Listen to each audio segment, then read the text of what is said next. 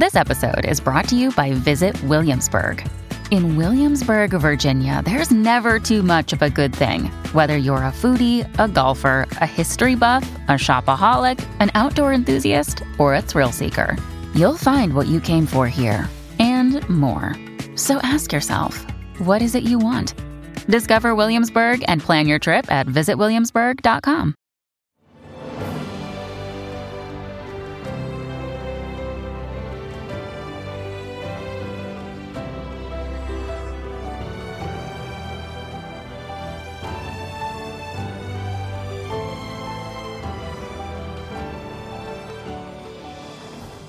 Welcome to the newest episode of Beyond the Fame with Jason Fraley. I'm your host, Jason Fraley, picking the brains of the top filmmakers, musicians, and artists of our time. 30 years ago today, Hilary Swank made her big screen debut in the movie version of Buffy the Vampire Slayer on July 31st, 1992. I spoke to the two-time Oscar winner of Boys Don't Cry and $1 Million Baby when she released her 2018 Alzheimer's film, What They Had. Thanks so much for joining us, Hilary. Thank you for having me. I'm really proud and honored to be a part of this movie and love talking about it. Right? It's always good when you enjoy the movie. It's more fun to talk about.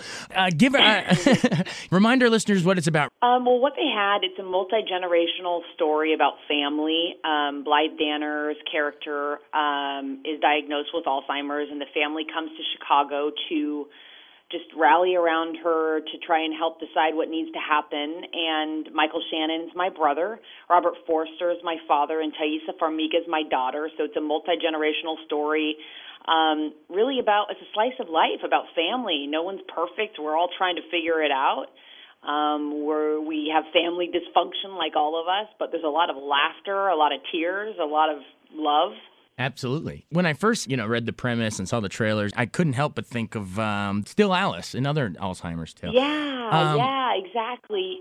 There's so many people afflicted with Alzheimer's, but I think that there's, I was a caretaker for my father for 3 years when he got a lung transplant. And when you go through something like that, it can shine a bright light on the difficulties, but also the strengths of a family. And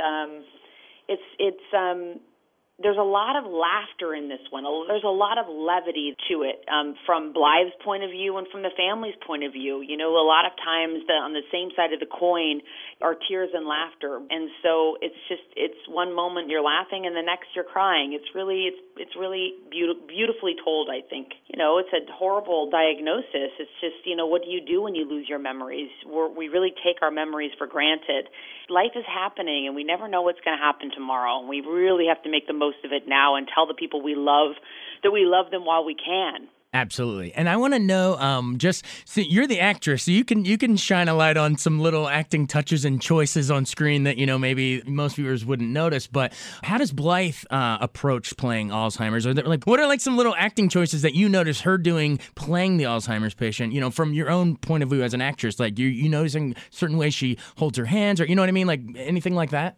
Well, it's a great question. I think that any type of disease afflicts everyone differently, and so Blythe play it very childlike when she'd go into it. She'd go into being a schoolgirl on a bus, or on a train going to visit her family, or she'd be standing there. The phone would ring, and she'd pick up a stapler, and she'd be talking into the stapler, going, "Why aren't you going to get this phone fixed? I've asked you to get it fixed." And all of a sudden, she realizes it's a stapler, and she starts laughing herself, and I feel like that's a very, very challenging role, and Blythe played it so deftly. She was so good and so real, and you really have to commit. You have to commit to that choice, and when you're in and when you're not.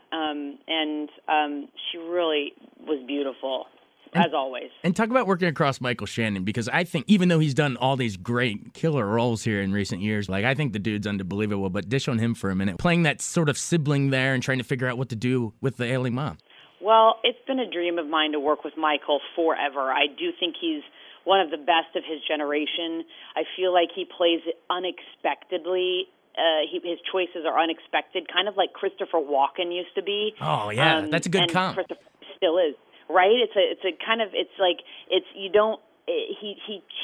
spins everything on its top and plays it his own way and makes it his own. And I admire that so much, and I think it's also courageous and brave to play something in the choices that he does and the ways he does.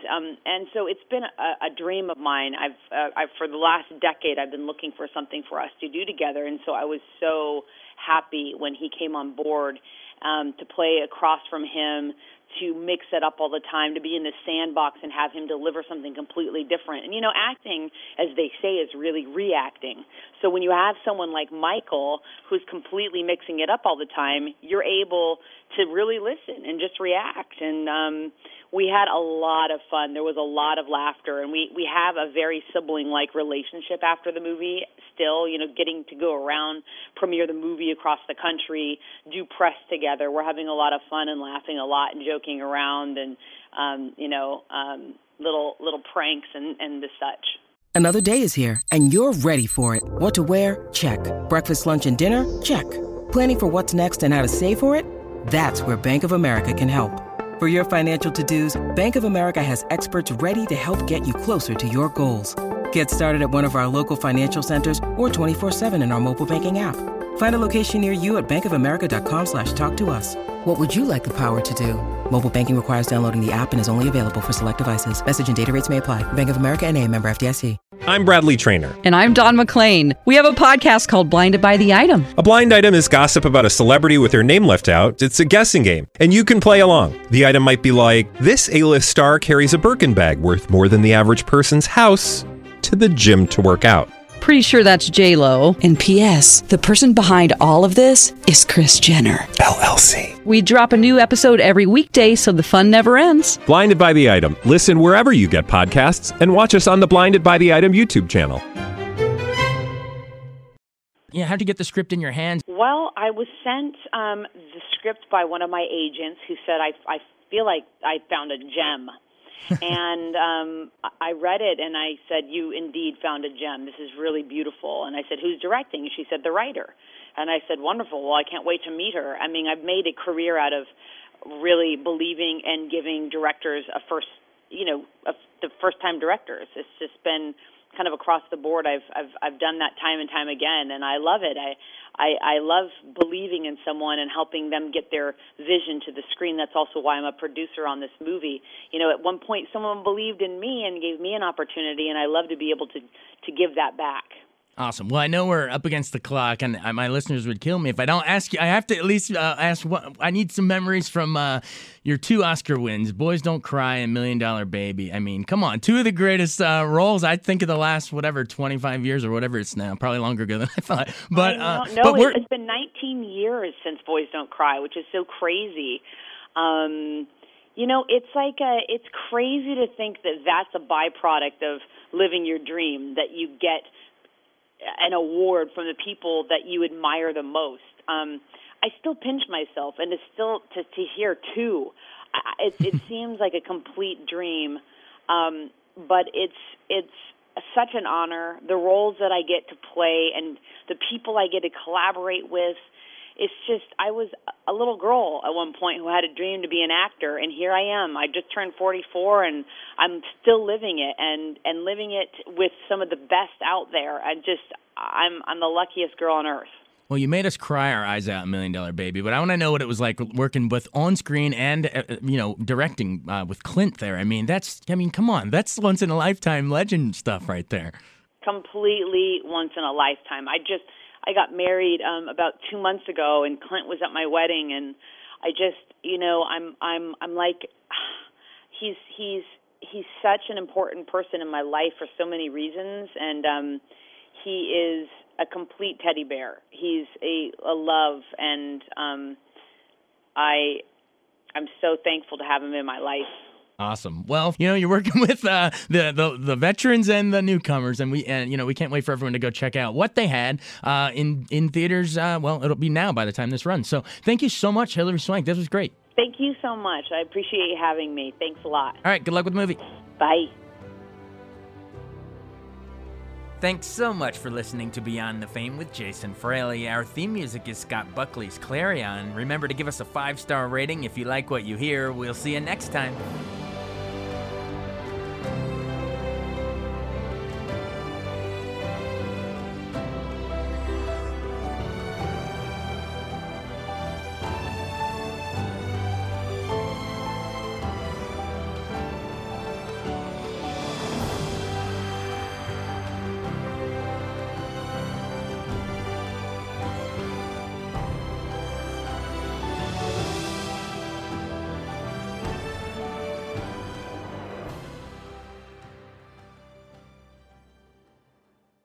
I wanted to take a second to tell you about an app I really enjoy. Living in the DC area is great, and Podcast DC gathers all of the local shows that I like all in one local app. Health, sports, local news, politics, and so much more. Podcast DC is the new local app with hundreds of DC area podcasts to choose from. I can earn exciting rewards just for listening and share the podcasts I love instantly. Available in the App Store or in Google Play, listen local with Podcast DC.